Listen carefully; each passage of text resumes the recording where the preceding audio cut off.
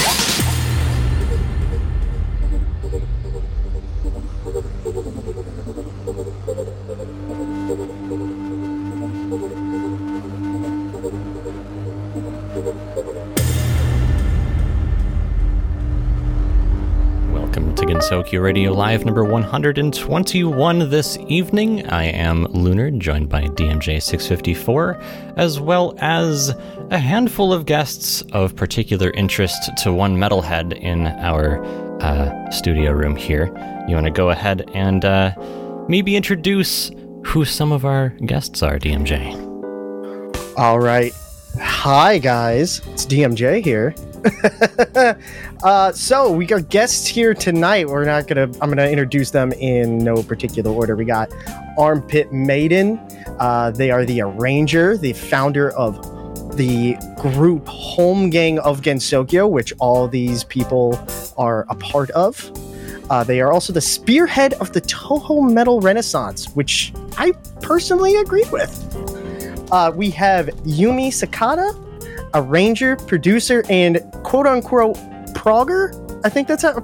Is that how it is? Maybe. And we got UX, VTuber, vocalist, and whistle-screaming madman. Oh boy, this is gonna be fun. So, Holmgang of Gensokyo. What is Holmgang of Gensokyo? Let me know if you want me to, not take over, run the show. This is, for folks who don't know, this is going to largely be DMJ's show tonight.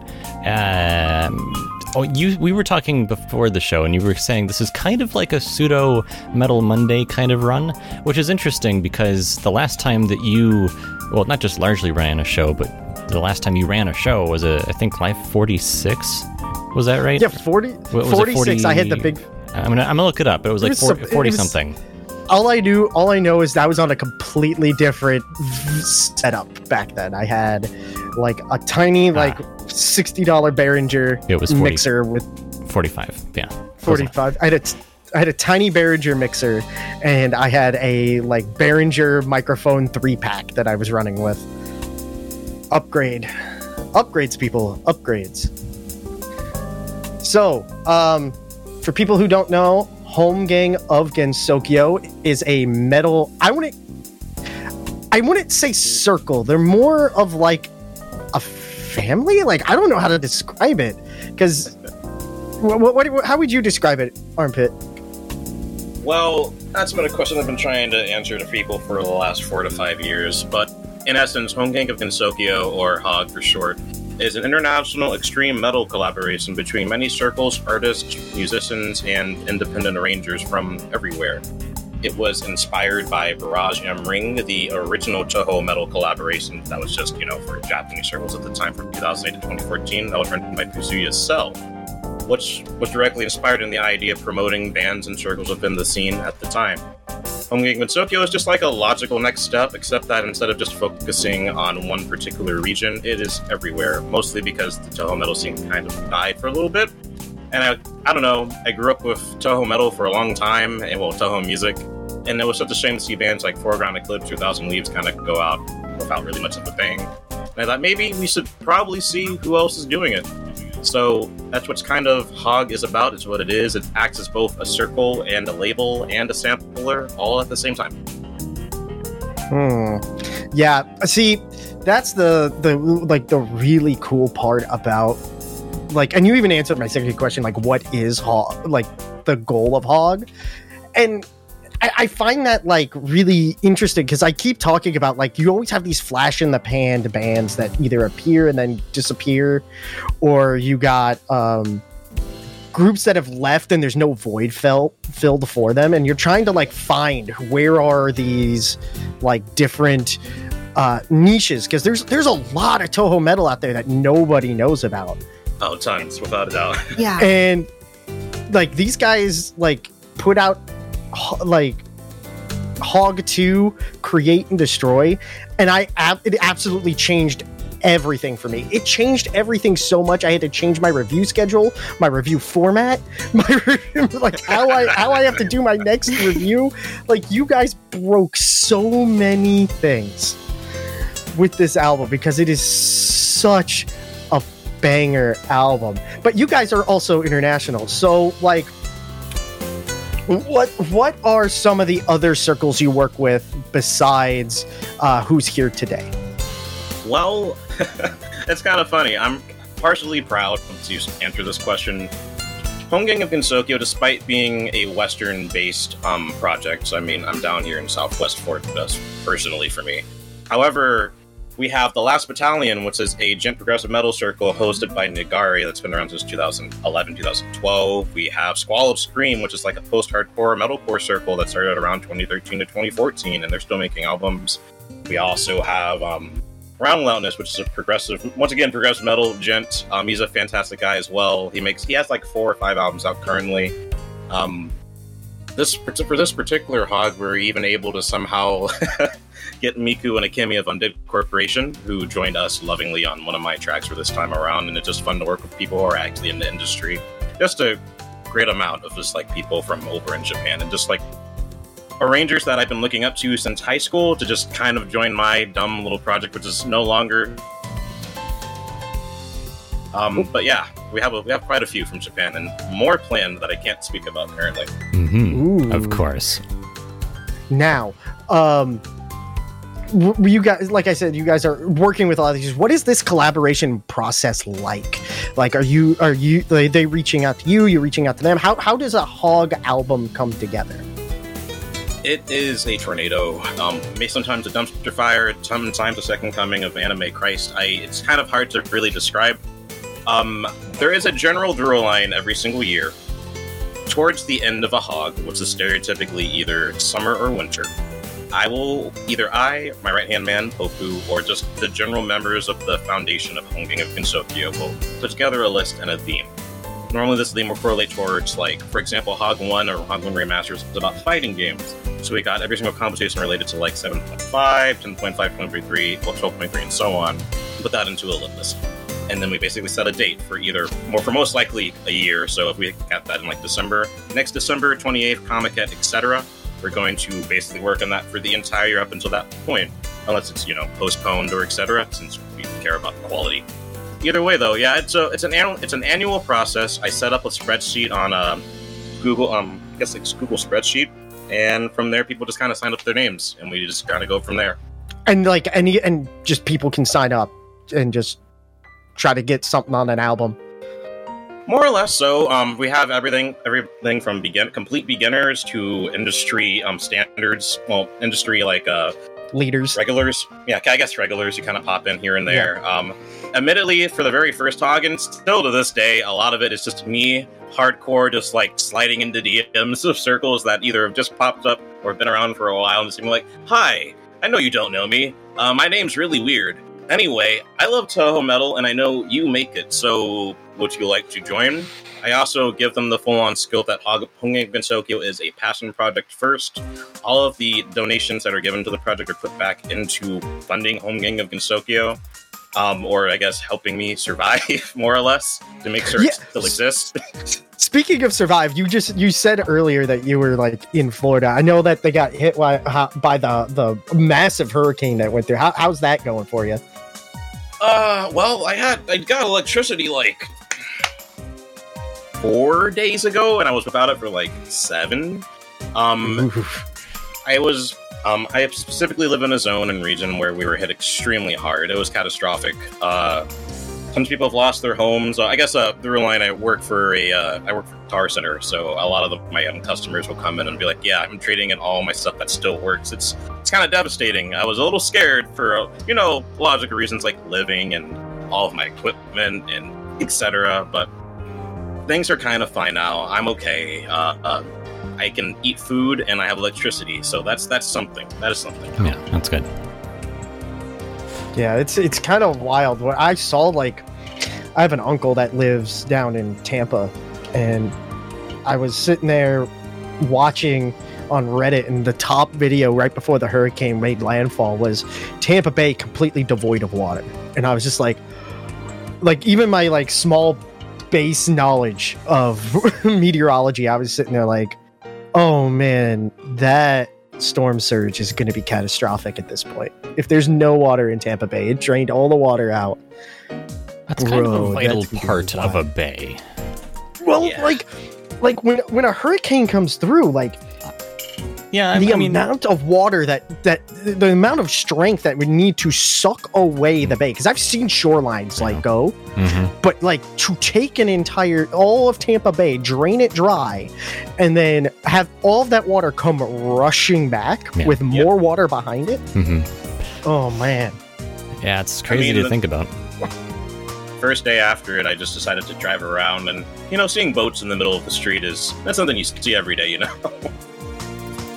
Yeah, it's not fun. And I mean, like, and I knew it was getting bad because, like, I listened to a little bit of Moist Critical here and then, and they were talking about, like, yeah, I think, like, it was a couple of days ago. There are people out there who probably know about it. I know about it. It's called the Waffle House Index. And this was, like, the first time, like, the Waffle House Index went, like, red, which means, like, Waffle Houses are closing before the hurricane hit. Yeah, that's how I knew, as a natural-born Floridian and American, that our Waffle House Index is 100% true, and they were not open for a long time. Dad, like, Waffle House Index is, like, the thing. If you have not, it's, like, it's unofficially made, like, co-opted by FEMA as, like, an alert level thing that they got. It says a lot about America and how we process things, but yeah. I also think it says a lot about Waffle House. It says a lot about Waffle House. We're not sponsored by Waffle House. Yeah. Nah. Go try a waffle though. They're delicious. If you come to America and you come to the South and haven't tried a Waffle House, are you even in the South? You need to experience at least the Waffle House once. Just once, at least, I have only been to one Waffle House one time, and that was when I was at Anime Week in Atlanta some number of years ago, so... Is that the specific Anime Week in Atlanta where Zun was? Yes, and that was in 2013, but I wasn't there that year. I was, though, and that Waffle House was banging. You guys were talking about Waffle House, where I was at a lunchroom probably in 11th or 12th grade just crying, knowing I wasn't there. Oh, no. Oh, man, dude. So...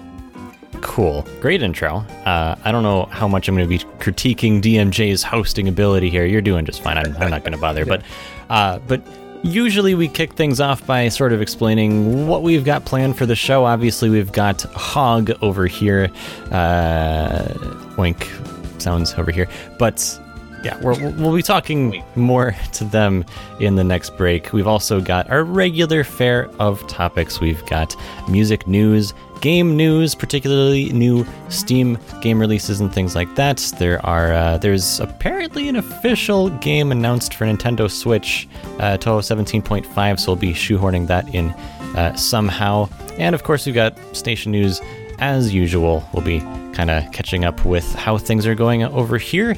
For the moment, though, we're going to be jumping into a couple of songs from Holmgang of Gensokyo, starting out with Alice in Wonderland, followed by Extinct, because they are a metal circle and because it is DMJ and his recommendations, or I don't know how you determine these songs, but get ready for something that you don't normally hear on Gensokyo Radio. We'll be starting out with... well, I don't know.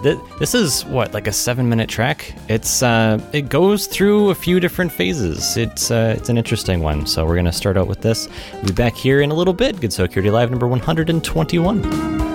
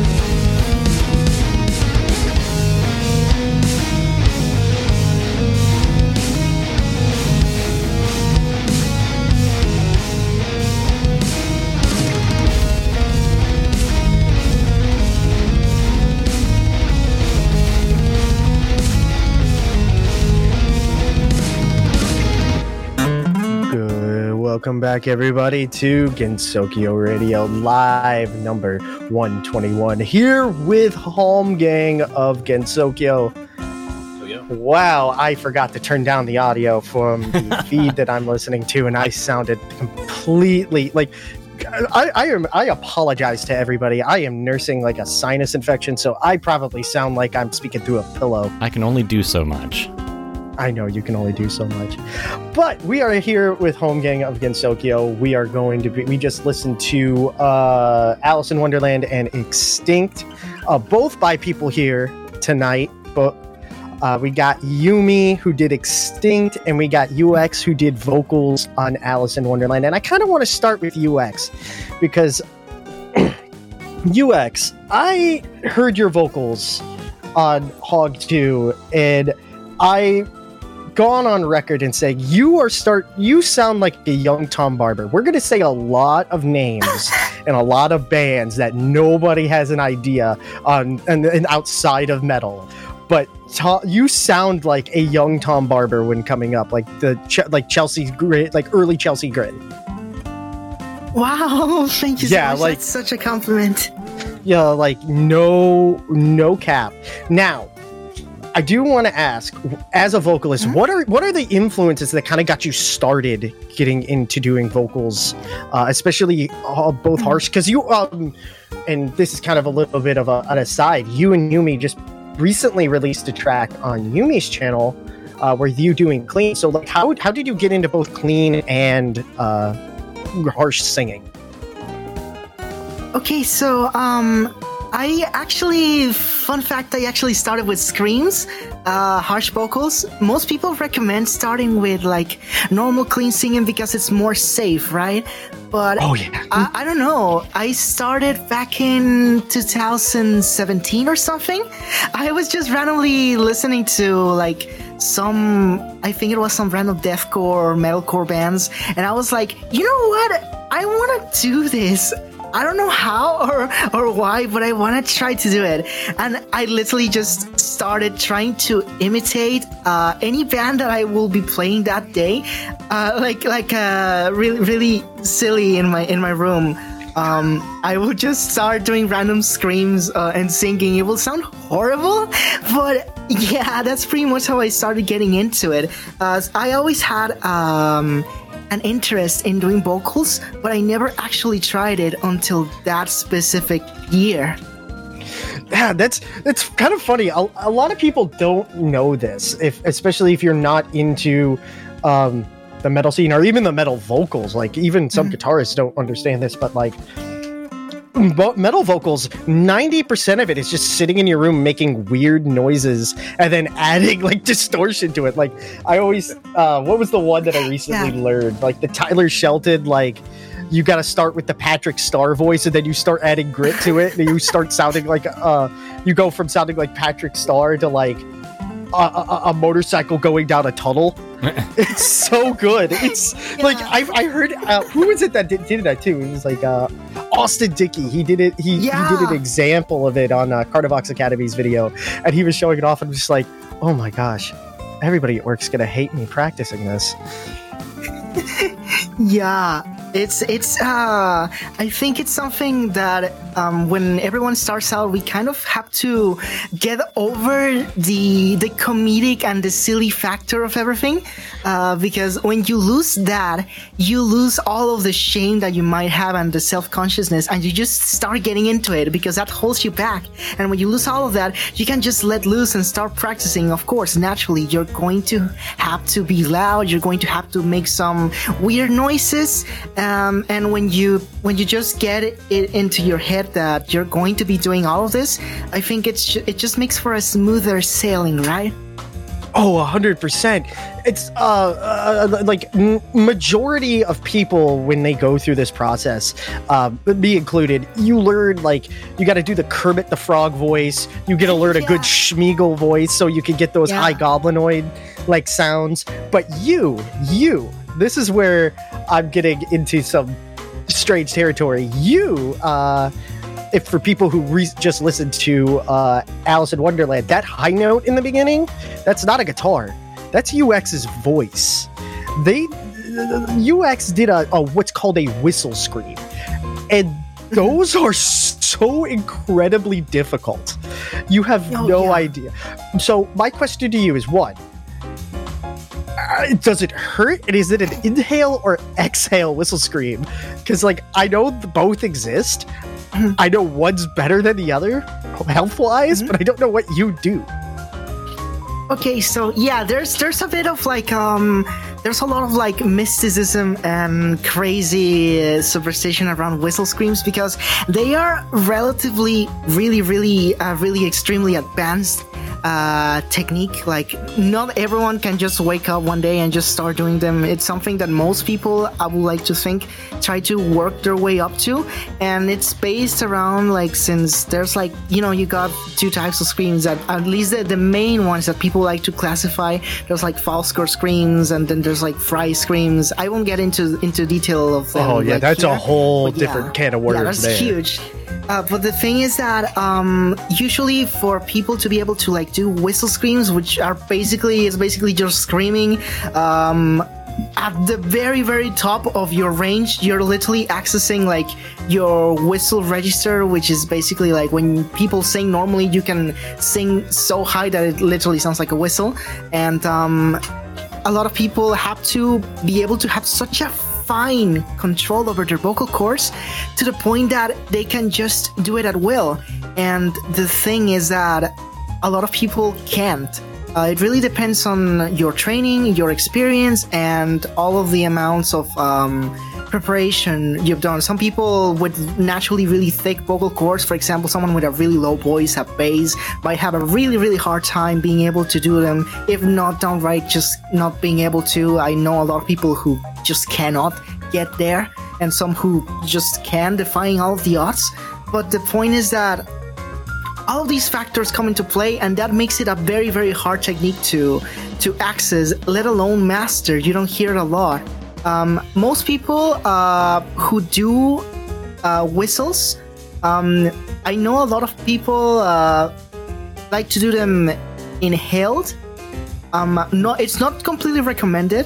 Like, it doesn't. In my case, it doesn't hurt.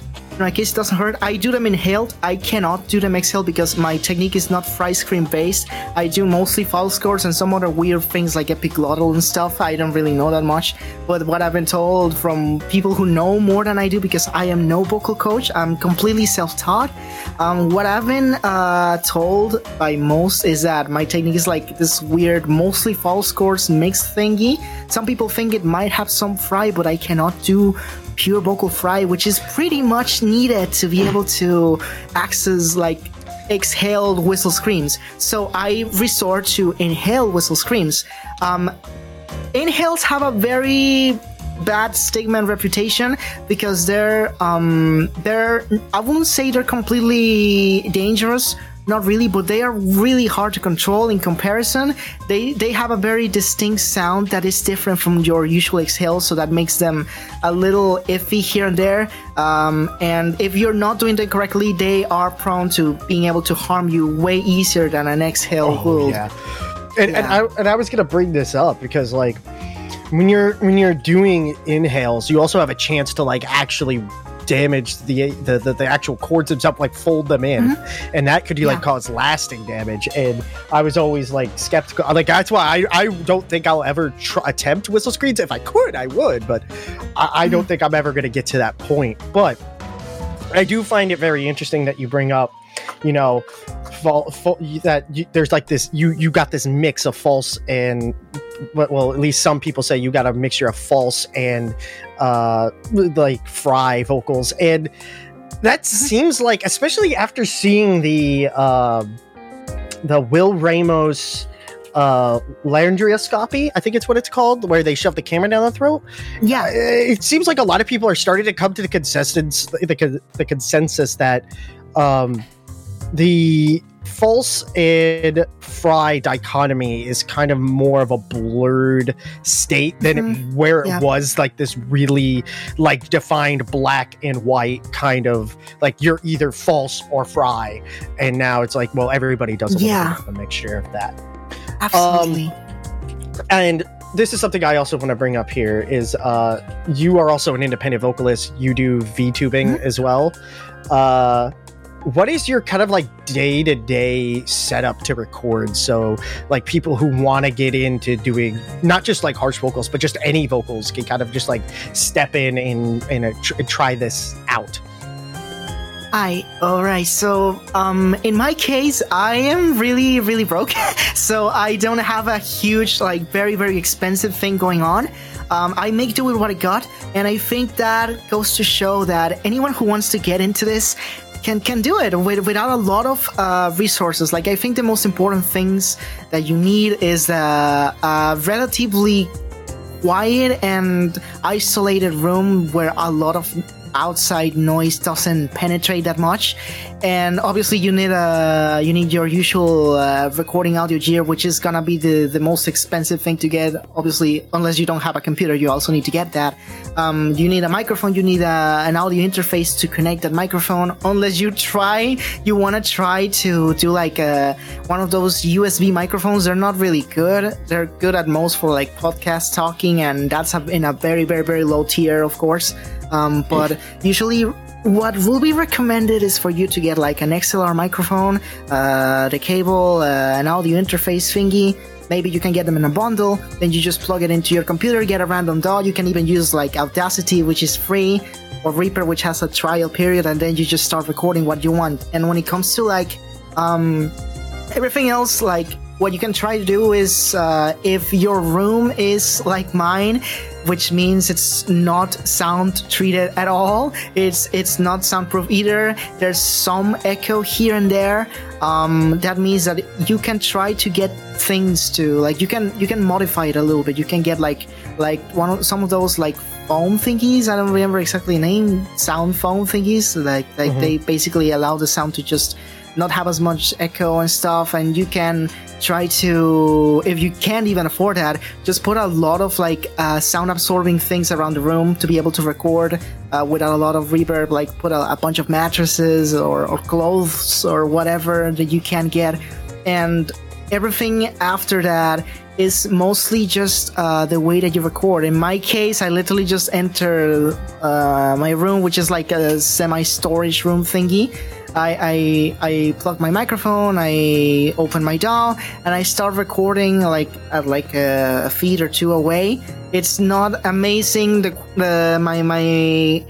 I will say that my vocals kind of have a little bit of like reverb muddiness to it, but it's workable. And most of the time, if you're working with a really experienced person who actually knows how to mix and EQ stuff properly, they can get rid of most of the stuff and make them sound pristine anyways. Yeah, that's something I was kind of like really curious about, because I noticed that everybody's got like a little different setup for what they do. I know like different vocalists out there use specific microphones, but like just getting out there, especially Reaper is relatively inexpensive for the license, even for the personal one. It's like $60. So yeah, and plus I recently listened to a mashup album that was made entirely on Audacity that sounded amazing. So Audacity is a great way to go.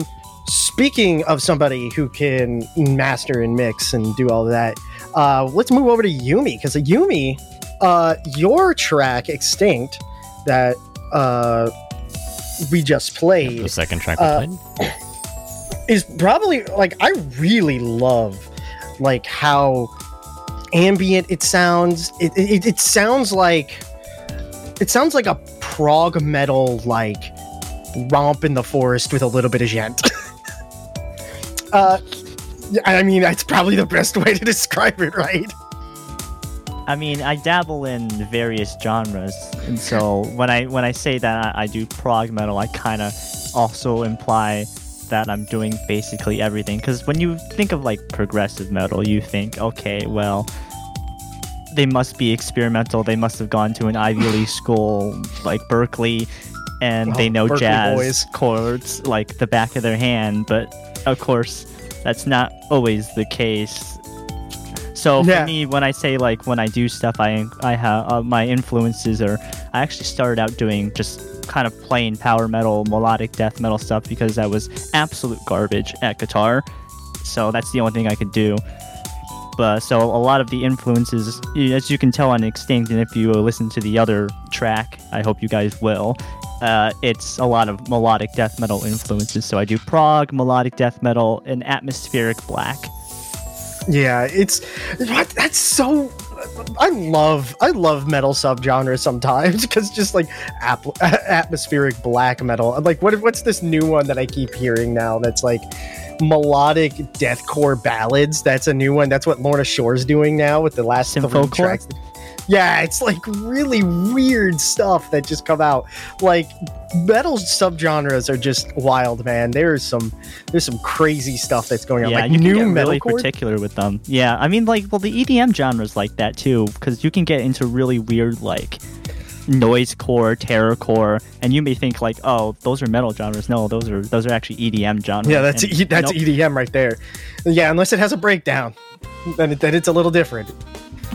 Well, I mean, there's people who like cross influence that. Like Kill Balrio would do like metalcore breakdowns in the middle of his like speedcore. Like you can't, like, what the heck? Who does that? Yeah, and I'm trying. That's what I'm trying to do. I'm trying to be like not pinned to a genre, even though I consider myself prog. I like experimenting things outside the norm. I tried not to be mainstream. I don't want to consider myself anti-pop because that just makes me sound like a hater to the mainstream, but I just try to be as experimental and open with my sound as possible. And I think Extinct is like the best example of what I can provide to Hog, because a lot of the stuff in there is not something that you would typically hear, even with proggish metal or gent metal circles that may or may not be known. Yeah. I just, it's just so interesting, like the whole music making process, especially when you got like that toolbox you can work with. And I find it very interesting that you can go about this and attach it to Zun's work. So like, what is the process of like going from just like a song in one of Zun's games to what your eventual output? Like, how do you have a process of like envisioning the song and then like, oh, what can I build on this to make it sound specifically metal in me? I don't really think about it as I start working. I probably have the really like prog metal mindset where I'm thinking of a riff and then I just move on and then I try to attach the idea. I try to do that with Zun's work as well. I like to have an idea and then like just continuously build off of it. And maybe that idea could be like, oh, I take the melody and I stretch it out into this ridiculous time signature, or I can take this melody and cut the time in half and put it over some like really ambient guitar synth pads. So I technically, when it comes to my music, I don't really put Zun first. I like to use the melody as close to the original as possible, but I like to try to be as close to whatever you can call my sound as possible. That is something my throat decided to do something weird there. That is something I've been talking about for a while. There's like a very distinct, I would call it, like there's a line that I draw in my head when it comes to Touhou metal. It's like, how much is the artist trying to like keep this true to Zun's music, and how much are they trying to keep it true to metal? And some of the best stuff rides that line just like perfectly, where you're doing just what you need to do to make this a great metal track while also being still very kind of, you're paying homage to where the track came from, and a lot of the greats do that. And that's what I think Hog 2, and actually any Hog track that I've heard, like rides that line really well. And if I may, sorry to interrupt, if I may add an anecdote just to put a pinpoint for the conversation. One thing that people in Hog, or what Hog stands on, is the idea of making the best possible arrangements ever, by pushing the boundaries of what basically the original scene of 2008 kind of like forefathered. And what I mean by that is the best arrangements you'll hear, not just in metal, but for really anything within Touhou or really any of the Dojin community, is the idea of you listening to a song not because it's Touhou, but because the person behind it made it. People listen to Dimi Tori because they love Dimi Tori. Yes, it's Touhou music, absolutely, but at the end of the day, if you put Dimi Tori next to any other like YouTube guitarist doing a cover of the same exact composition, you're going to be getting two completely different experiences, which is, well, why Yumi makes music the way that he does, why I make music the way I do, and why everybody arranges the way that they do. It's because we put ourselves into the compositions versus just writing the composition until whatever beat that we need to. And that actually kind of like goes with something that before Hog 2 came out, I was sitting on here in our music chat, and I was just like, oh, you guys got to check out this Squala Scream. This sounds so good, because they just put out their crossfade right before you did. Right. And I was just like, oh man, I'm so hyped for this. And then you put out your stuff. I'm like, wait, Squala Scream's on here. They're part of, and I just got so excited, because I was just like, the like what you guys are doing, what all the groups that you work with do is pushing this new era of metal, Toho metal, or I would even say like you guys are doing what metal band, like what labels refuse to do in the metal community, which is put out like a compilation of their best. I personally believe in this idea that like we're entering a new age of just metal in general, where genres are going to be a thing of the past. We're going to see more bands starting their own labels, so like all these big groups are going to just all fade away, and they're just going to put out the best stuff. I mean, recently you had Periphery go off and make 3 Dot. You Coheed and Cambria have their own label, and they got Protest to Hero on it. So like you got this whole thing, and I think this is all stemming from this idea that like a kid in their garage with an Axe-Fx, a guitar, and just a copy of Reaper free trial, and they can probably put out something as good, if not better, than, you know, like Animals as Leaders or Debitori or something like that, you know? And that's where I kind of want to go with this next question for Yumi. Like, what are some of the equipment and programs that got you started, and then where you're at now, so that people who do want to get into this can kind of figure out like, what's my first step if I want to get into this? And I know this is kind of an extension of the question that I asked UX, but for guitar or instruments, it's a little different.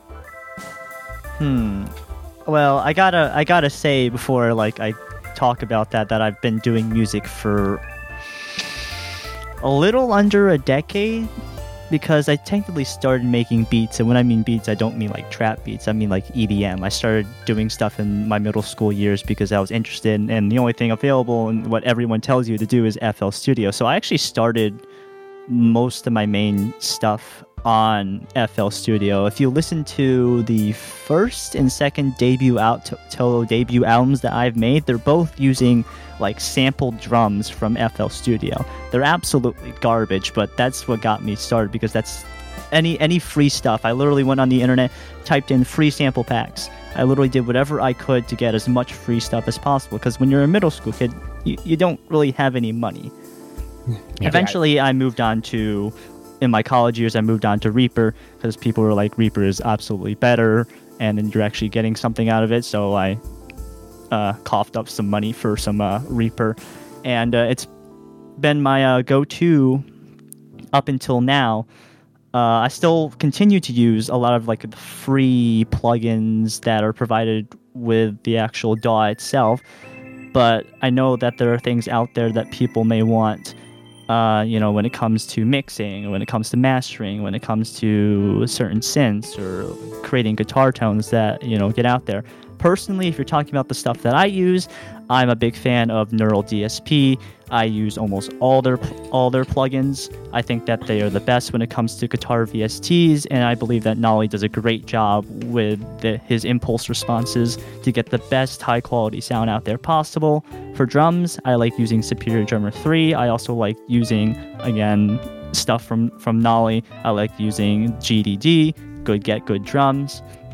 For bass, I use Loki Bass, which is a kind of recent plugin that's popped up. It's a bass VST using samples, but I also record bass myself on my 8-string guitar because I don't have a bass. You don't need a bass when you have that many strings. I don't need a bass when I have an 8-string guitar. bassists are slowly going out of style. And actually, what's funny is like all your plugins, I recognize them from. I don't know if you watch that 24/7 Gent, like procedurally generated Gent. Yes, on I YouTube. do, and I'm very aware of it.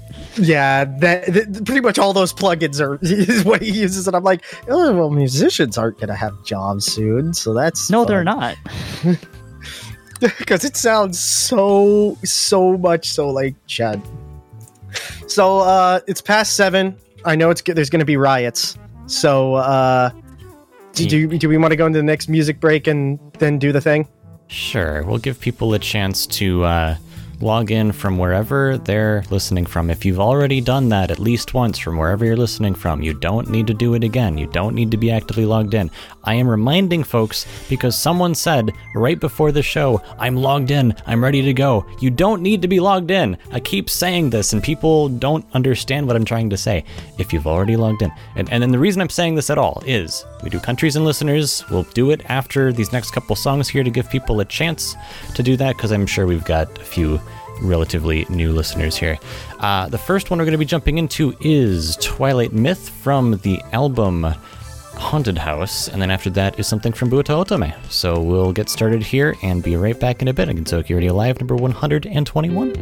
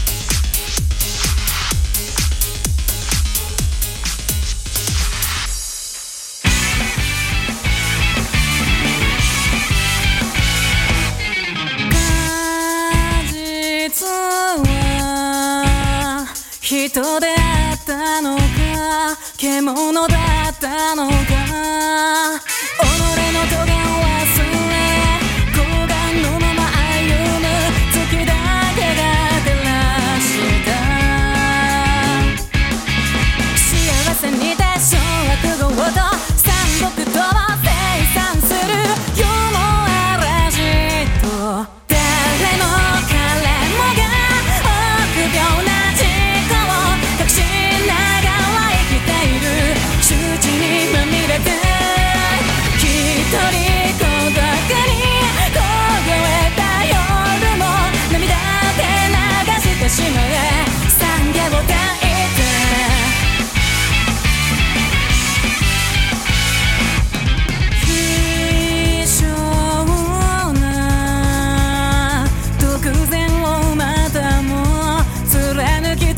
した死と体は変わらず飽きらせずのままで彗星が流れた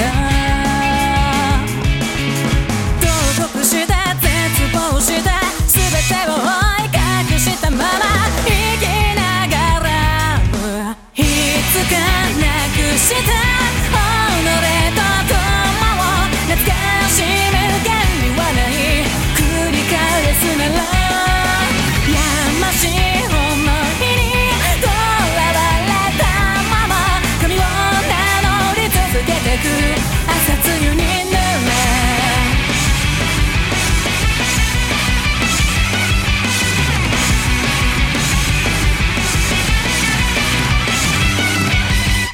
哀れな虎の声空遠く響いて決別をいつかなくした己と友を救い出す気は熟した手を取り張ってすくみ震えた一歩踏み出し光を解き放つためもう迷わない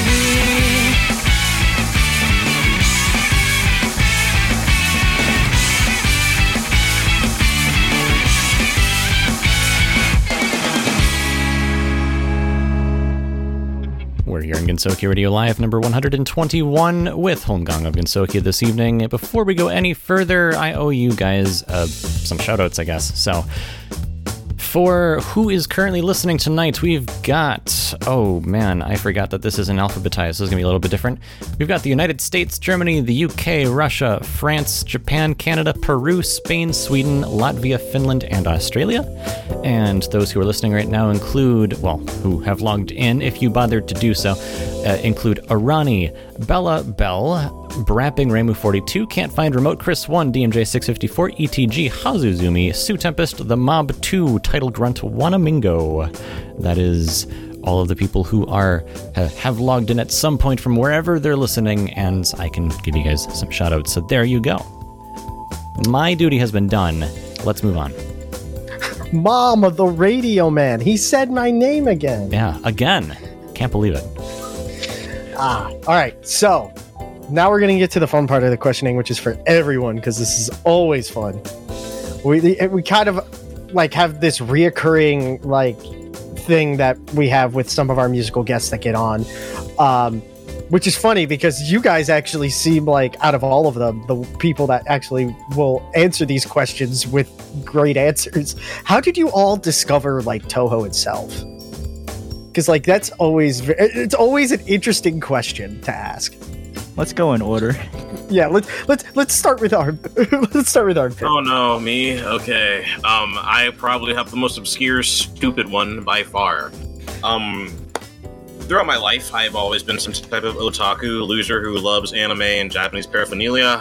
But in a very, very brief time, from 7th to 8th grade, and this is going to be a small tangent, I apologize. I was a animator, specifically stick figure animator called Pivot Animator, and I was really into like stick page and stuff. I don't know, don't blame me. More importantly, during this time period, around 8th to 9th grade, I ran across a video called RHG Battle Morion versus Oxford. This is important. You can YouTube this. This is re-uploaded. In the OST and BGM for this fight is Fires of Hawkeye from Touhou 12. And if there's one thing about me that's followed me all the way up until life, even to this point, is if I like a certain piece of music, I am going to track it down. What's led me to getting malware, for starters. I ended up. Did you get ransomware? No, this was a few years way before ransomware. But I ended up finding a totally not legal copy of Touhou 12, downloading it, getting malware, and getting my butt kicked by Nazrin, and thinking, that was an experience. What happened? And then skip fast through a lot of YouTube digging. I found Touhou 7 Perfect Cherry Blossom, which is still my favorite Touhou game to this day, and soundtrack. And I just went down the rabbit hole from there. But actually, I was technically Touhou pilled when I was 9 because of the Touhou PV Kero 9. Yeah. There was a Sonic version of it, and little 9-year-old me ran across to it because of the YouTube algorithm. I didn't know what it was, but later on, looking back at it, I was like, oh, the sun got me before I was even aware.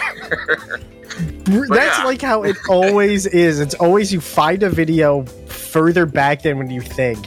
You'd be like, no, that's when they got me. It's always like that with McRolled. McRolled was the one that got me every time, because it was just like, I discovered it in 2012, but I was listening to McRolled back in like 6th grade. Yumi, what about you?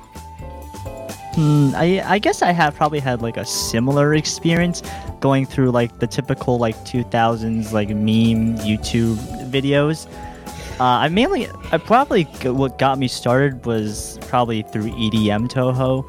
I didn't realize it was Touhou at first. I was playing a lot of like rhythm games as a child. I went from like Impossible Game to scrolling through Newgrounds for Geometry Dash levels, and then somehow popping up into like the J-Core scene or just the general like JEDM scene. And I came across, I think it's Space Electro's second vocal EDM album. I'm not 100% on that, but the song is called Little Little Wish, and it's still one of my favorite Complextro songs ever. I believe it combines Shinmyo Maru's theme and Koishi's theme into one. And of course, I didn't know what Touhou is, and I only connected the dots when I started listening to more metal through my middle school and high school years. And somehow I just randomly came upon Demotori and Thousand Leaves for some reason. Yo, Thousand Leaves, bruh. Yeah. And that was just a gateway drug to like basically everything. Man, I remember the days of just like Demotori, Thousand Leaves, just sitting in the school, my college's like cafeteria area next to my dorm, and just sitting there and vibing, waiting for between classes, eating Wendy's. I remember those times. That was so comfy.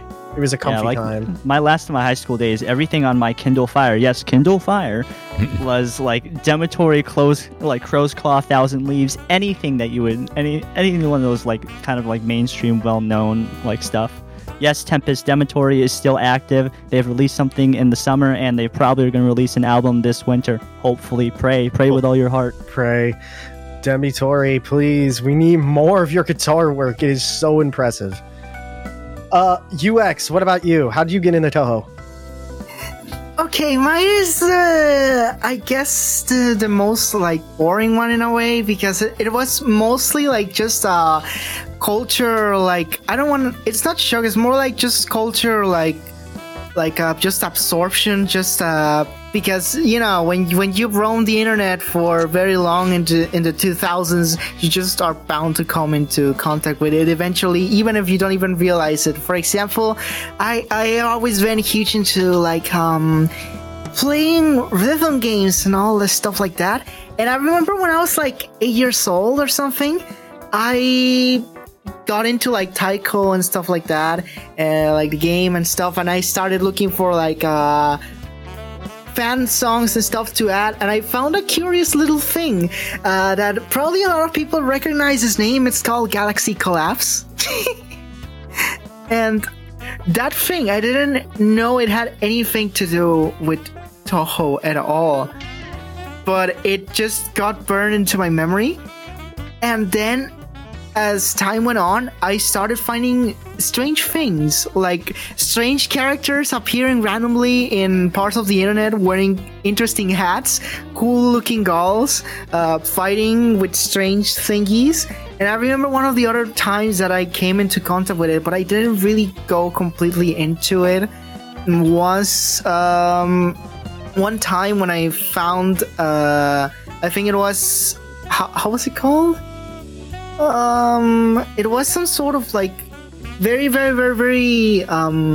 strange game thingy that I found one day. I don't even remember the name, but it was related to Touhou somehow, but I cannot recall it.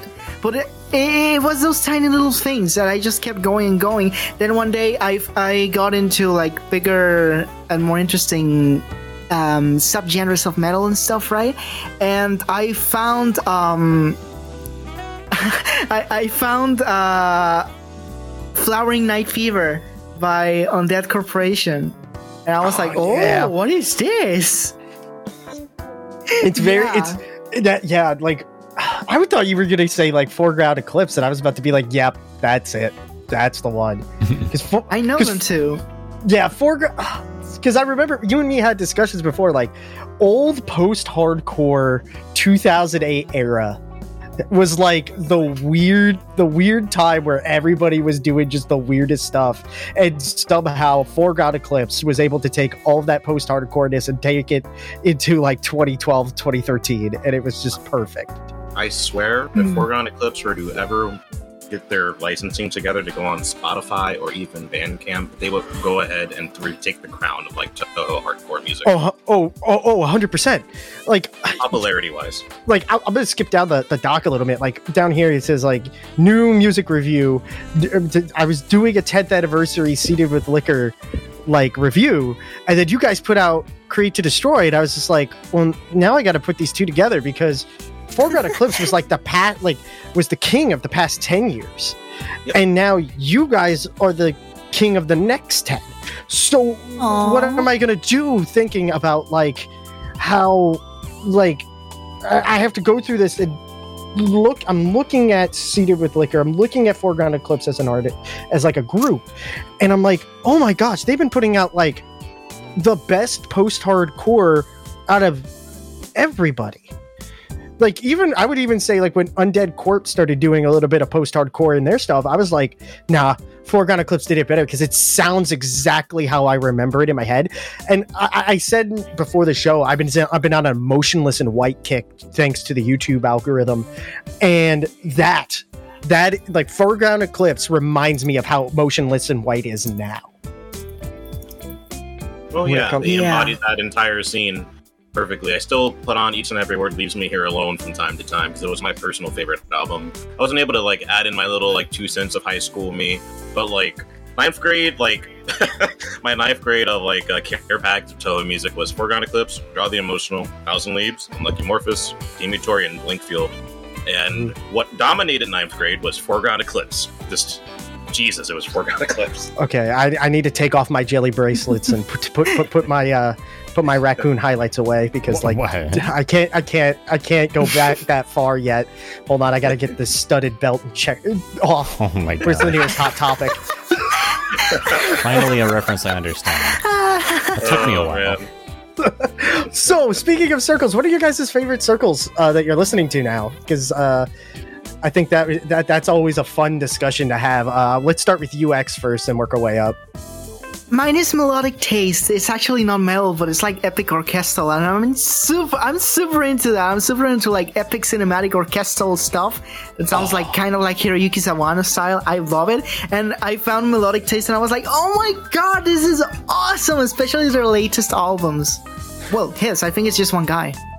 Oh, dude, like, yeah, that kind of stuff gets me all like excited because in my head, like I put it on, I'm just imagining just like giant like battles in Gensokyo happening. Or my other personal favorite ones are like people who specifically make folk arrangements. So I could be like, and now if I make a D&D campaign, I can use this as the tavern theme. Shout out the Floating Cloud.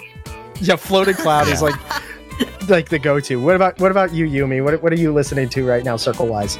let me go to my phone because like 50% of what's on my phone is absolutely Toho. So you guys were talking about. I do listen to a lot of Floating Cow, but I'm much a bigger fan of Casket.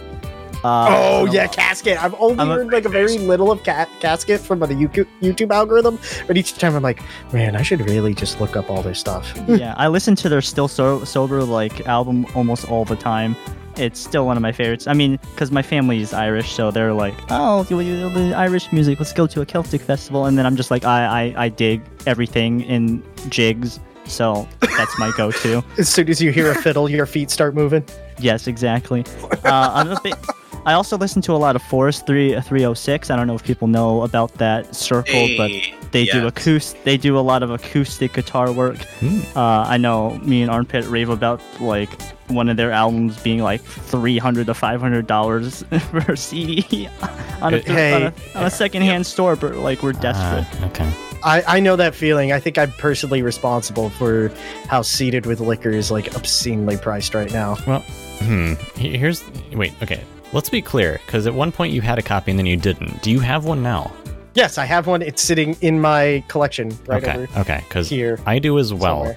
Somewhere. Now in 2017, before I went, it's probably maybe a year before, it's like 2016 sometime, looking up on the used market, the secondhand market, it was around $80. And then when I was there, and I've told this story before, but Zara spotted it and I didn't, and Zara didn't tell me, so I left and didn't realize it was there. So I actually had someone else who was still there pick it up for me and send it over.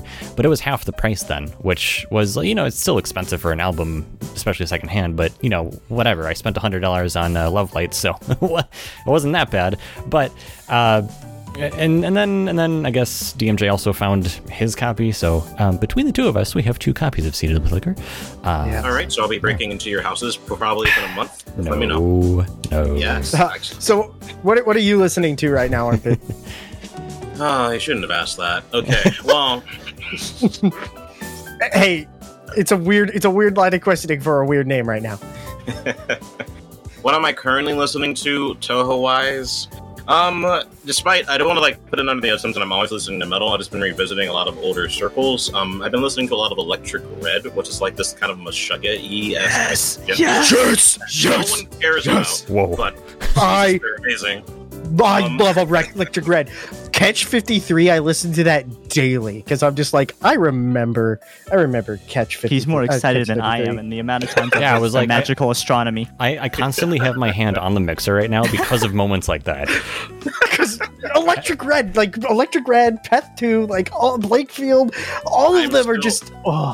I'm still trying to reach out to Path 2, but secondly, I'm speaking of Blankfield. I've been listening to a lot of Blankfield. I put that on during work a lot. I love Warren Side. I've talked to him a few times. But yeah, I like Electric Red, Blankfield, Stradiotes, from the guy named Mr. Sweden. For people who don't know, he makes progressive melodic death metal and technical death metal, but not really. He has a guy who does vocals. His name's Albert, and he just goes and it's the best thing ever. Check it out. Seriously.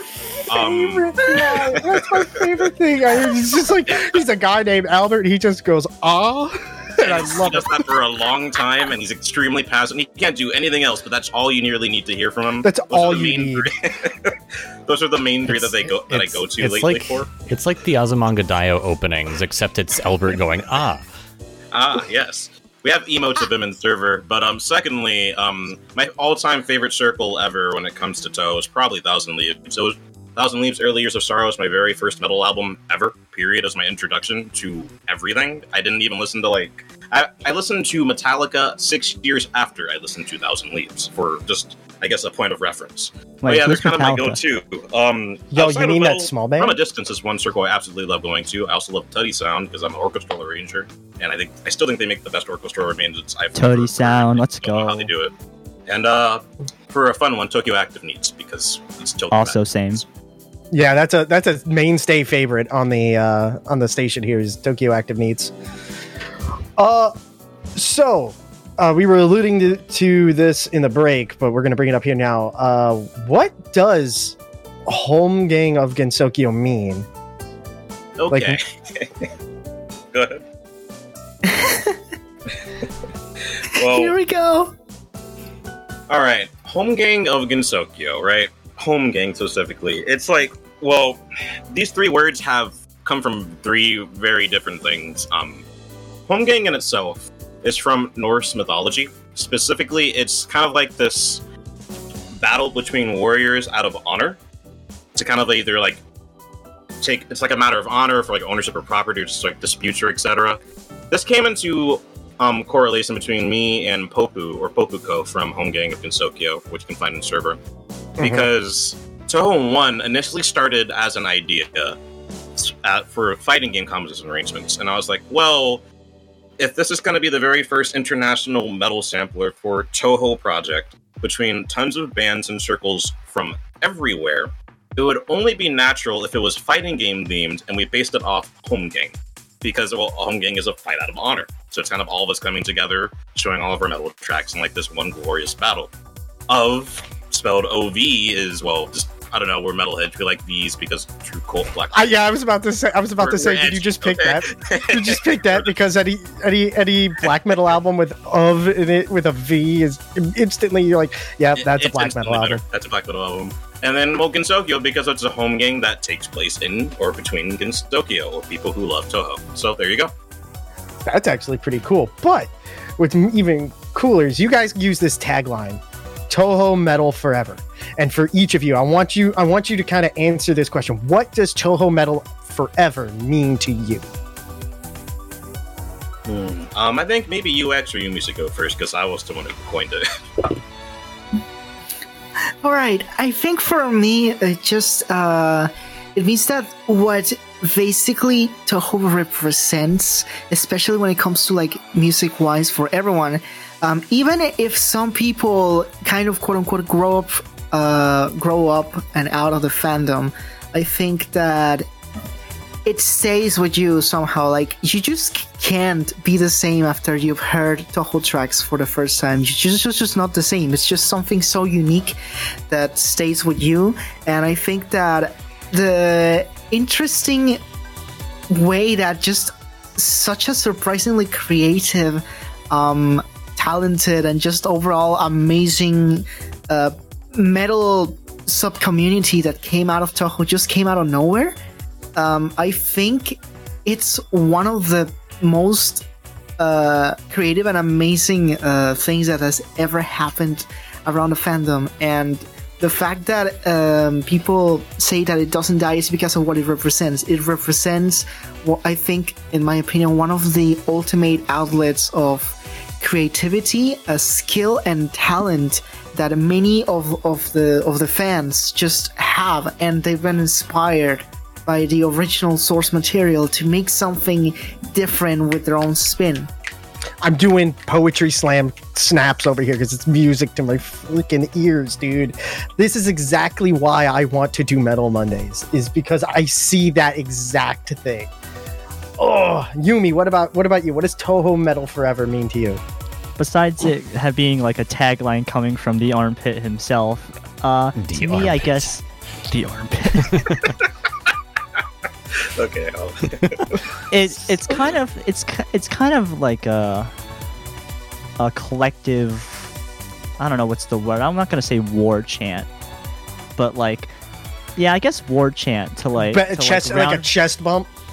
Yeah, to people in the specific community, because when you're really doing music within a niche, you really need to get people together and, you know, to celebrate like what you're doing within these certain specific groups. And I shout out to Armpit for really using his network skills and getting so many people across the world, because, you know, nothing like this would ever happen unless, you know, he reached out to people.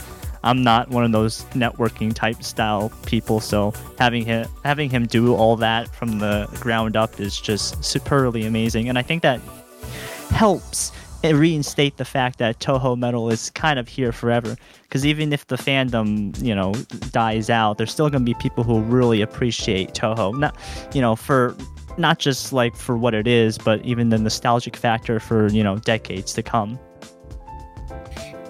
Yeah, dude, yeah. It's so nice to like actually like, and that's kind of like what I want this, like the kind of reason why I wanted to do like this gathering, because like there's there's just so much to Toho Metal that kind of brings us all together, because we're niche within a niche within a niche, like you said. Absolutely. And we kind of need to all stick together, because like for us, like, and specifically because like Toho Metal, like we go beyond just regular like just Toho music, because we go off and we make our own, like we go and listen to like X album and be like, ooh, but what if we were able to like turn that into a Toho song, like Electric Red, like we were talking about earlier. Yep. With how they bring Meshuggah, like they did like 2 tracks I remember on the top of my head. One is Catch 53, which is the one where they did essentially a Catch 33 style track. But then there's another one, I can't remember the name of it, but it's the one where they mixed Remelia's theme with Dancers of the Discordant System. Oh yeah, and I know what you're talking about. Oh man, yeah. I look for that track every day, and I'd just be like, I love this. I love this so much. Mine are like Thurhold for that. Speaking of Meshuggah, the Last Battalion, I was addicted to them for ages before I even knew Nagari, because they did a combination of Fires of Hawkeye, which again, very first solo song I ever heard, with Meshuggah's Bleed, and I was like, yeah, this is exactly what I want.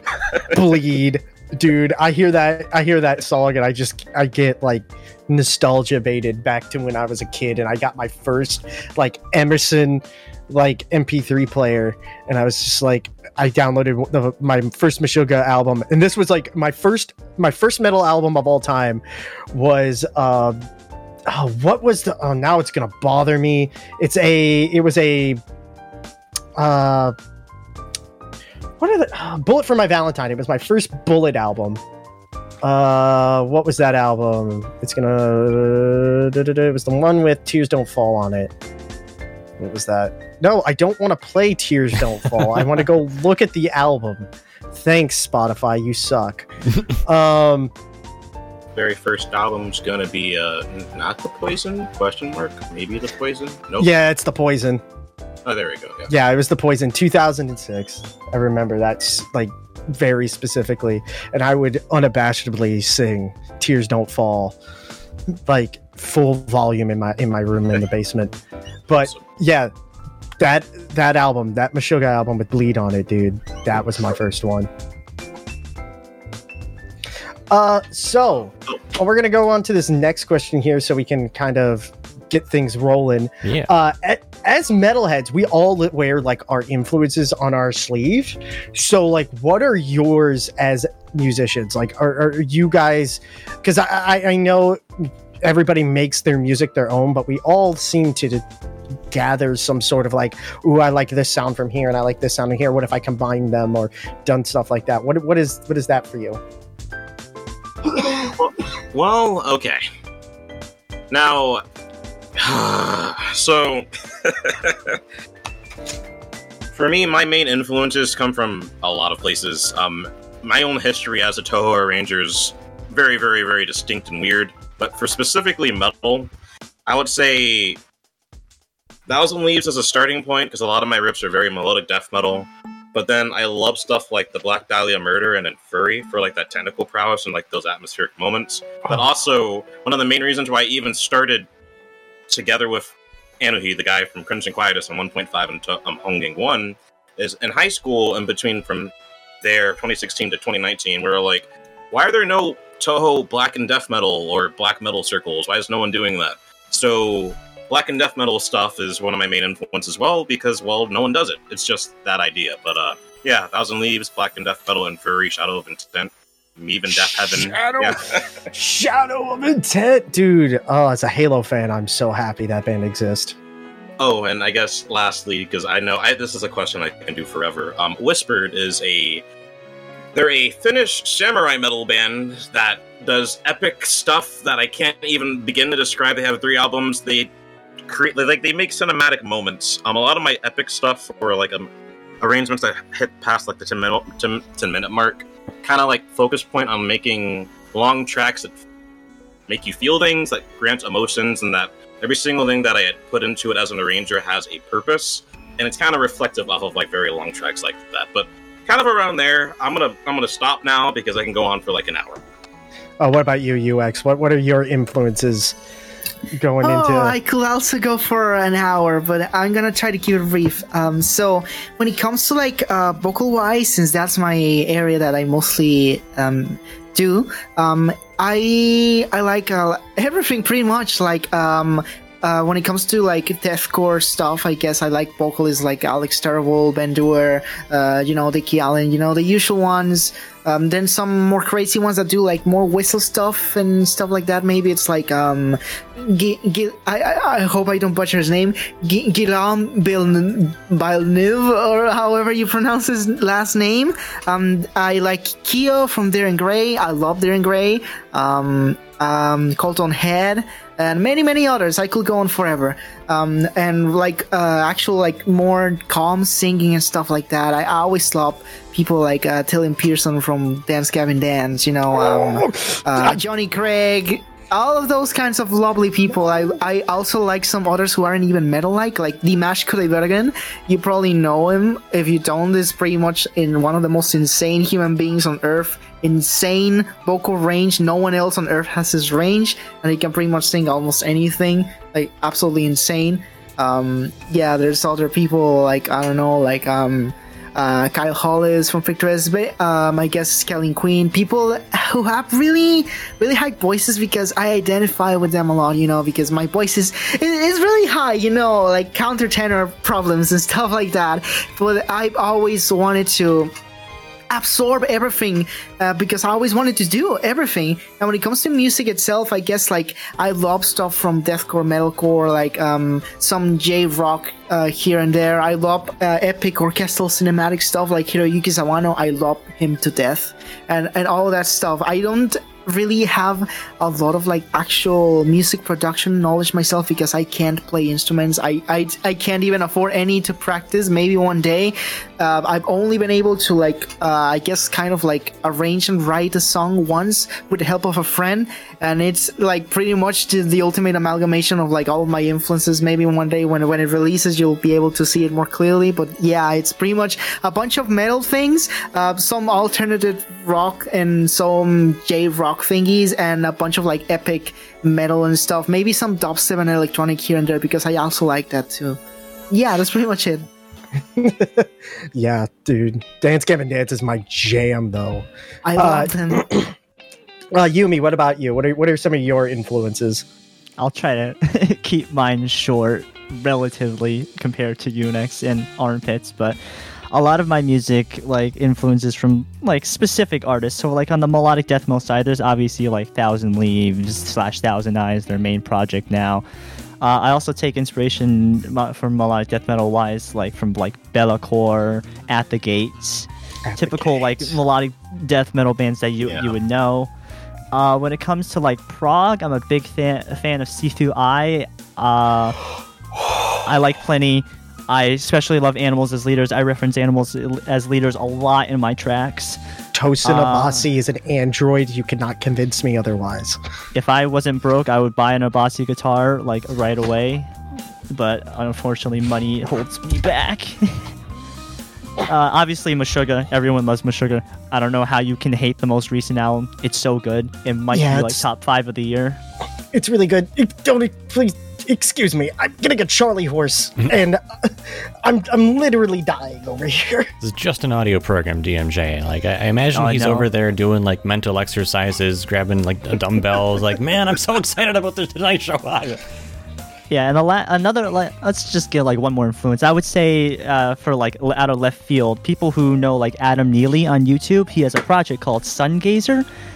They came out with an album last year, and it's absolutely mind-blowing in terms of musicality, technicality, I dare say prog, tonality, and just pushing the boundaries of what typical Western like theory is, and taking it just to the next level. And that's what I try to do with my music.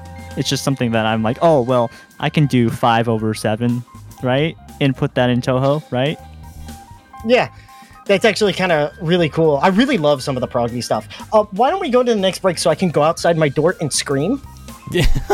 Okay, well, that's a good excuse to for the break in here. Let's go. All right, we are going to head on to the next song. Another one from Create to Strife from our Pimp Maiden, The Flow of Fantasy. After that, we'll put on something from Takamachi Walk, because that's another one that kind of fits the theme of this show. And we'll be back just after this on Gensokyo Radio Live number 121.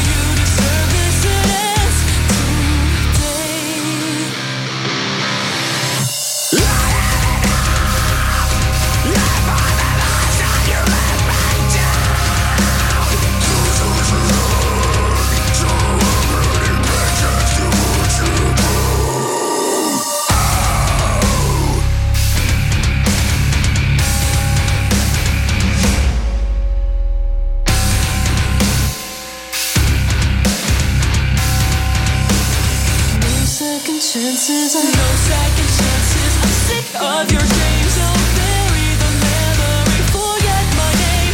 It's all said and done, and I've had enough. Is this how you wanted to carry your pain? Tired of being a person to blame. You said you were different, but you're just the same. And now it's too late. There's nothing to say. You know you deserve this. It ends today.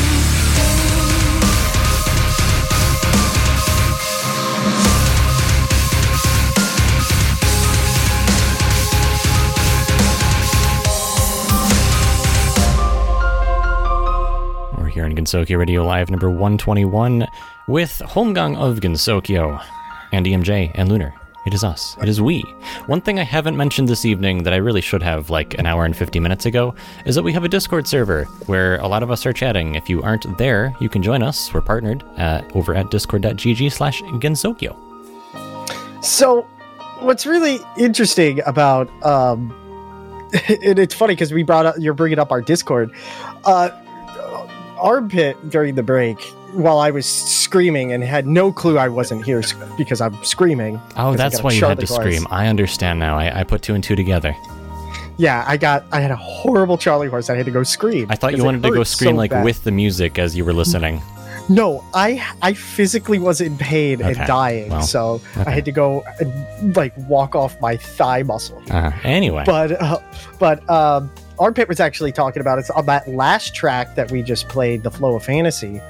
That was actually featuring members of Undead Corp, and you were telling us about how you met them. Yeah, I ended up going on like an ADHD scrambled rant of like my beginnings of a promoter well before Hog happened, and yeah, I ended up talking to myself and just Yumi and UX. So I can do it one more time. Yeah, look, we're not going to explain. We'll just start over. What do you got? Yeah, it's whatever. I don't really care. So, long before Hog, I was just a person who existed on, out of all places, Facebook, and it's like subgroups of like metalheads and music culture, where I would just go out of my way to promote Dojin music. Not because like, oh my god, it's anime Japanese music, it's the best thing ever. I would just promote them because, just similar to Hog, I believed even back then, these circles need views, they need an audience, and they try really hard, and I always see them just, in comparison to like your average whatever band you'd find on Bandcamp, no one knows about them. So I just do my best to like experience and like talk to people about it. During those days, I ran into Miku's really old Facebook page. I forget the exact name of it, I apologize. But point is, he was selling Undead Corporation, Unlucky Morpheus, and 1,000 Leaves CDs directly. And I ended up just talking to him. It's probably just like a fan. I'm pretty sure I was just the annoying type who kind of came out of nowhere just asking him 100 questions. He says I wasn't, but either way, over the years of this, I slowly started updating him on the things that I was doing. Like, hey, I started a Toho Metal Circle. And I was like, okay. To, hey, I started a Toho collaboration called Hog. He's like, who's invited? And I told him The Last Battalion, Nagare, whatever. 1.5 came out, and I guess it got his attention enough to join, and that's how he came about. It's just like we were making a bunch of jokes in the backlog about how I just like pop up into people's Twitter DMs and they'd ask him to join in. Hi, I'm the Armpit guy. But in reality, probably one of the most important people who's ever joined for understanding the Toho music industry was just kind of a natural relationship that I just ended up forming over time.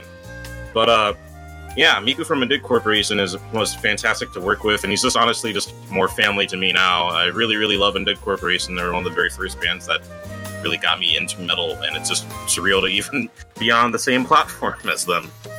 But yeah. Undead Corp, like regardless of where you're at in Toho Metal, it always holds like this sacred spot in everybody's heart because they're always around. They always put out killer stuff.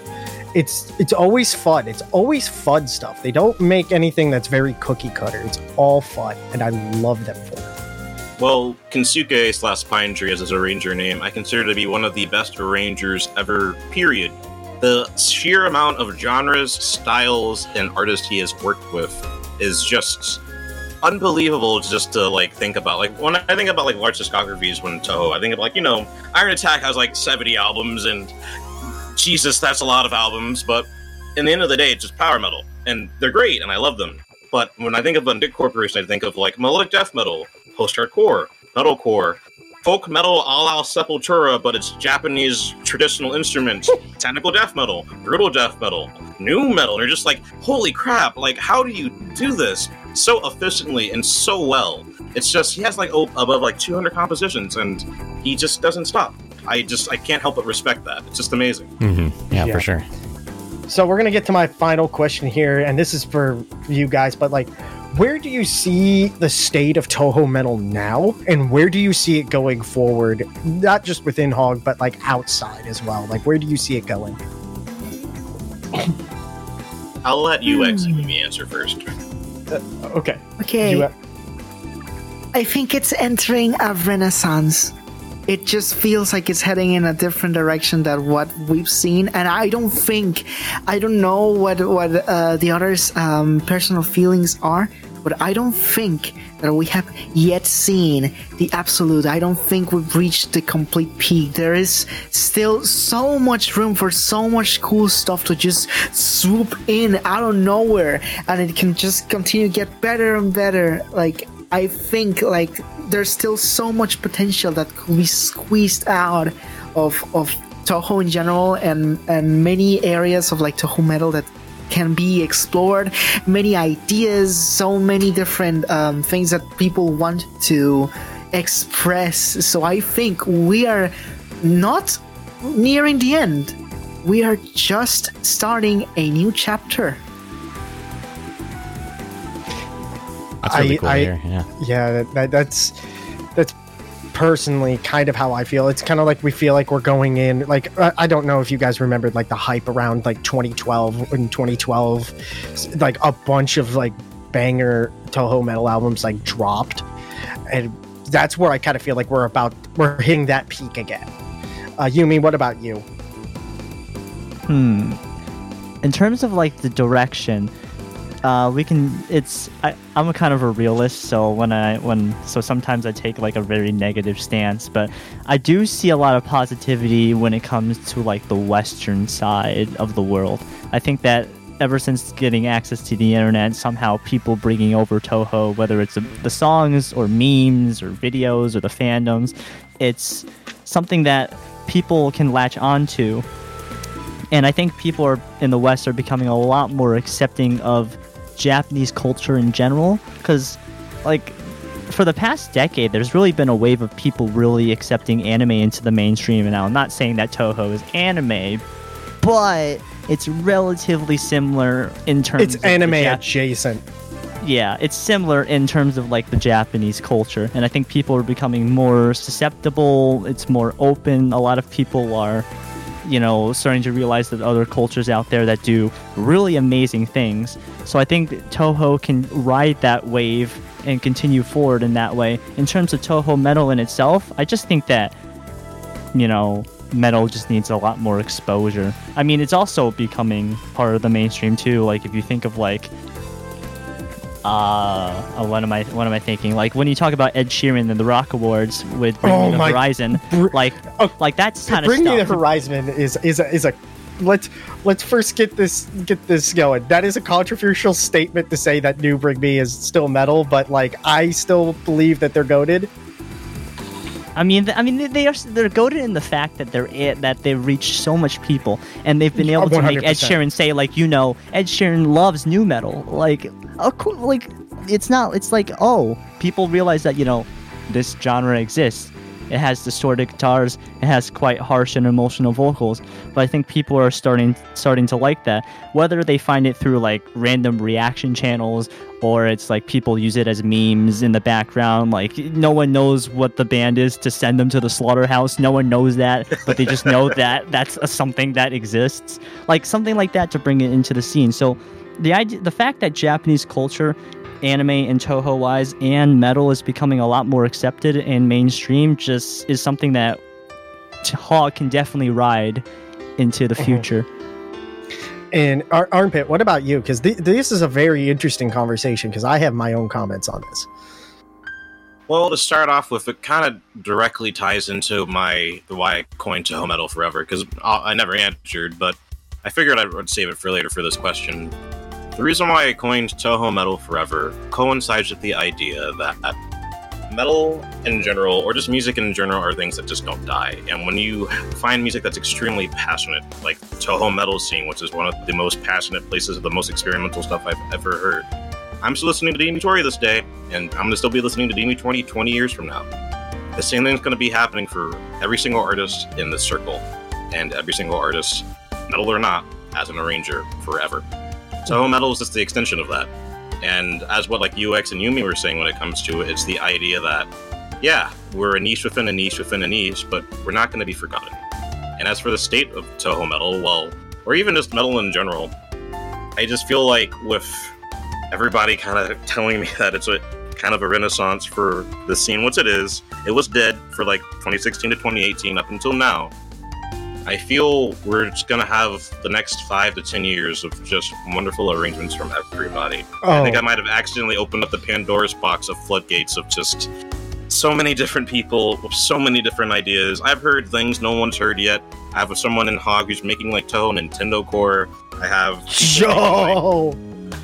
Anuhi, my right-hand man in real life who lives near me, is making atmospheric black metal along the ideas of Harakiri for the sky and stuff. There's just so many projects going on that are going to come out. They are going to be real, and I have to keep thinking back to myself, like, crap, I started this on a whim just 4 years ago, and this is probably going to follow me for the next 15 to 20 or more. Yeah. So, as a fellow realist to Yumi, I know Toho metal in itself might not last forever, but in the same idea that Zun will not last forever, the music will. People's memories will, and, well, obviously, the albums will. So we're going to be around. And this kind of, that's such a great way of putting it, because in my mind, when I hear Toho metal forever, it's like, yeah, we might like wax and wane here or there, but eventually we will always look back to our roots. I mean, I always talk about this, like metal is kind of like this ebbing and flowing genre where we take a look at something and then we try it out, and then we move on, and then eventually we come back to that original idea. A good example is a lot of bands right now are doing like that early to late 2000s like that metalcore again. And yep. A lot of them are starting to go back to that, and that was in that era, especially like when we talk about like, and this is going to be a thing, the emo side of the metalcore genre back when that was big. That was already, looking back, that was a pretty much a direct like offshoot of what was originally 80s glam metal. Like, we're all making it, we're always going to be coming back. So eventually, like, even if we start having our low times with Toho metal, we'll always find our way back to Toho metal eventually, years down the road. And I personally believe that Zun's not going to be here, but Toho will, because the amount of fan games, even if we're not getting official games, the amount of fan games that we're going to get when Toho ends is still going to be infinite. There's still going to be new tracks, and eventually there's going to be some sort of there's going to be another renaissance of Toho. Even after that, we're always going to be around, and I personally believe, as of right now, like you said, you opened up a Pandora's box for Toho metal, especially now in this era where pretty much anybody with a guitar, a microphone, and a couple of and a DAW, they can, and a computer, they can make whatever. Actually, they don't even need a computer. You can do this stuff on an iPad nowadays, and you can make your own music. And we're going to see a lot more of that going forward. And I'm really hoping that Hog really latches onto that and brings these guys to the forefront so everybody can hear what they did, because collaboration is key with you guys. And and what's very interesting is, like, we've been talking, and this is more backyard baseball between me and Lunar here, but we've been talking on this Discord for a long time. Like, we want to foster collaboration, and a lot of times I'm always referencing back to you guys and how you guys run and how you guys do stuff, to kind of talk about how we want to help the collaboration effort, not just amongst Toho metal, but with all of Toho music, so that way artists and musicians and writers can all get together and just do what they need. Game designers can all get together and make their stuff. And like, I bring up this example all the time, was actually when I was in your server and I found that track that Yumi put out, the Rumia pirate metal thing, and I posted up and somebody was just like, yo, I want to put vocals on that. And then suddenly I'm starting to see like UX putting vocals on it, and then everybody's doing crowd vocals on it. It's just this amalgamation of like this beautiful like moment of just everybody just wanting to do something weird with this one track, even if it was just for fun. And I think that's the best part about Touhou Metal, is the fun of it. Yeah. To DMJ's credit, he really drives it home. This is a fairly recent push and something I was going to talk about during our station update section here. We are officially past the 2-hour mark as of when we started tonight. So we'll be wrapping up in a bit here. The members of Hog in this chat, if you guys want to stick around a little bit after, if you have time, we can talk a little bit more about the collaboration stuff, things that we've got in store, stuff that I don't want to talk publicly about, although I will talk about some of it right now if you let me. So go ahead. All right, we got to get through brief station update. I can run quickly through the games. Touhou Yozaku Shokudo, Reimu's Awesome Holiday, Susan on the Fire, 6-Star Gate, Touhou Library Survivors, Yoyami Dancers. That's all you get for this month. Next month we'll talk more about them. Okay, no, next. Yeah, well, also, the one important thing, actually, there's an official game announcement for Nintendo Switch. Touhou 17.5 is coming to Switch sometime this fall in Japan. No Western release is likely, or is announced, but it is likely. So, all right, again, we might cover more of that next month. We just don't have time. Station stuff. So, just to remind folks, we do have our Indigo t-shirt. It's now available on our shop. We don't have the GR logo hat out yet. It is something that will probably be released at the same time as a new thing that we're working on. I'll get to that. It's going to be one of the last things to talk about. Reminder that our meetup podcasts, which are sort of the sister podcasts to our live broadcasts here, they are now available on Spotify and Deezer, so you can find more of our content in more places. We do have Indigo as our membership program, gets you access to high quality audio streaming and all that good stuff, gets you some color rolls and badges and stuff here on our partner Discord server. And beyond that, what else we got here? We do still have women's t-shirts. We have 4 of them for our Touhouette series. We've had stickers upcoming forever. We'll do those eventually here. It just hasn't been very high priority. All right. We did our variety event. Okay. The big thing I want to mention, to make sure to mention this time around, is that we have a new storefront that we're working on. This is in response to sort of the collaboration thing. We'll mention more about exactly what we're doing with that, but just to give everyone a bit of a heads up here, our store will be changing very soon. It was gonna be like by tonight, but obviously technical challenges and things that you don't know you need to do are always in the background, and so yeah. I got most of it figured out last night. We just need to wrap things up and put it out there, so it'll be really cool. I'm not going to say what the URL is yet, but it is it's akin to the meme that DMJ and I sometimes go on about and saying. So, All right, that's all I got for that. I feel like there was something else that you guys were talking about, or I know that we want to talk after the show about some things, but that's all I got. So I think that's all my questions I have for Hoggy. Do you guys want to say anything to everybody out there? Kind of get awareness of what you're working on right now, what you're doing? Please buy my album. Buy my album.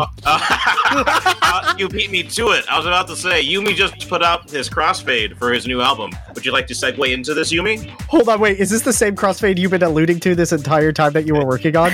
Yes. During the show. I've been working on it just as put we're it out. chatting. Hold on. I said I've been multitasking since the beginning of this podcast, and this is exactly what I've been doing. I've been exporting the video. I've been editing the album art. I've been putting it into a video. I've been exporting that video and uploading it to YouTube all throughout this entire podcast. Literally put up 4 minutes ago, not kidding you. I am currently dropping this both in general and in music right now. Yumi Sakata YouTube right now, everyone. Yep, right there. Go check it out. I've been on there for a while. I gotta say, my partner Nocturne, whose vocals is featured on Create to Destroy as the choir and the single part inside the 8-minute mark, is also going to be on this album, so I'm excited about that. I have not heard the full track, Yumi, I promise you. I know. I've made sure that Noct does not tell you or show you any of it. I know, I'm in pain. Anyway, secondly, for everybody listening, Hongegmen Sokyo operates obviously internationally, but it wouldn't be possible as well without Discord. If you would like to, the Hongegmen Sokyo Discord is listed on the Bandcamp and also on my Twitter page. Please join if you're interested. You don't have to be an arranger and etc. We accept everybody. It also doubles as a music listening Discord. All right. And as for the work of Homegang of Gensokyo, where can people find you? Alright, Homegang of Gensokyo mainly operates on Bandcamp. If you just go to homegangensokyo.bandcamp.com, you can find all of our content. We also have a Facebook page, and basically my Twitter does also run as Homegang of Gensokyo's main media source outlet as well. You can get most of the information between there, but if you want the quickest updates, once again, the Discord's the best place to go to. Oh, and wow, holy crap. Also, the YouTube. We have a YouTube channel. It has all of our albums. Also has Hogcast, a podcast dedicated to dojo metal and culture as well, with more specific insights on our own personal arrangers and eventually interviews of other certain people that I can't allude to just yet. Of course. And memes. We will be posting our memes. Oh, the amount of memes. We have way too many. And I feel horrible about all of them. I'm sorry. Either way, I'm sorry. Gensokyo, the YouTube channel, the Discord, our Twitter, my Twitter would be Armed Maiden, and our Facebook. All right, that's a good set of things, a good set of tasks for people to look up and get into if they're interested. All right, that's all I got for this evening. Thanks, all of you, for joining. It's actually, it's always for me a little bit of a question mark if I let DMJ take the reins, but this one went pretty well. So yeah, really nice having all of you on. It's a pleasure every single time. Yeah, thank you for existing. Very fun. This was so much fun. All right, we're going to wrap it up here. Thanks to all of our listeners this evening for tuning in. If you missed part of this broadcast, it will become a podcast about a week afterwards, so sometime next weekend, approximately. You can find us on pretty much every major podcast platform out there: Spotify, Google Podcasts, Apple Podcasts, Deezer, TuneIn, blah blah blah. Just look us up. You'll find us out there somewhere. And if there's a program or if there's a platform that we're not on, you can just let us know. We'll try to get on there. So Can we get on the moon? Maybe. Anyway, that's going to do it for tonight. Thanks everyone again. I am Lunar for DMJ. Where's the name list? For DMJ, Armpit Maiden, Yumi, and UX. Thanks to all of you for tuning in, and we will talk to you next time. Until then.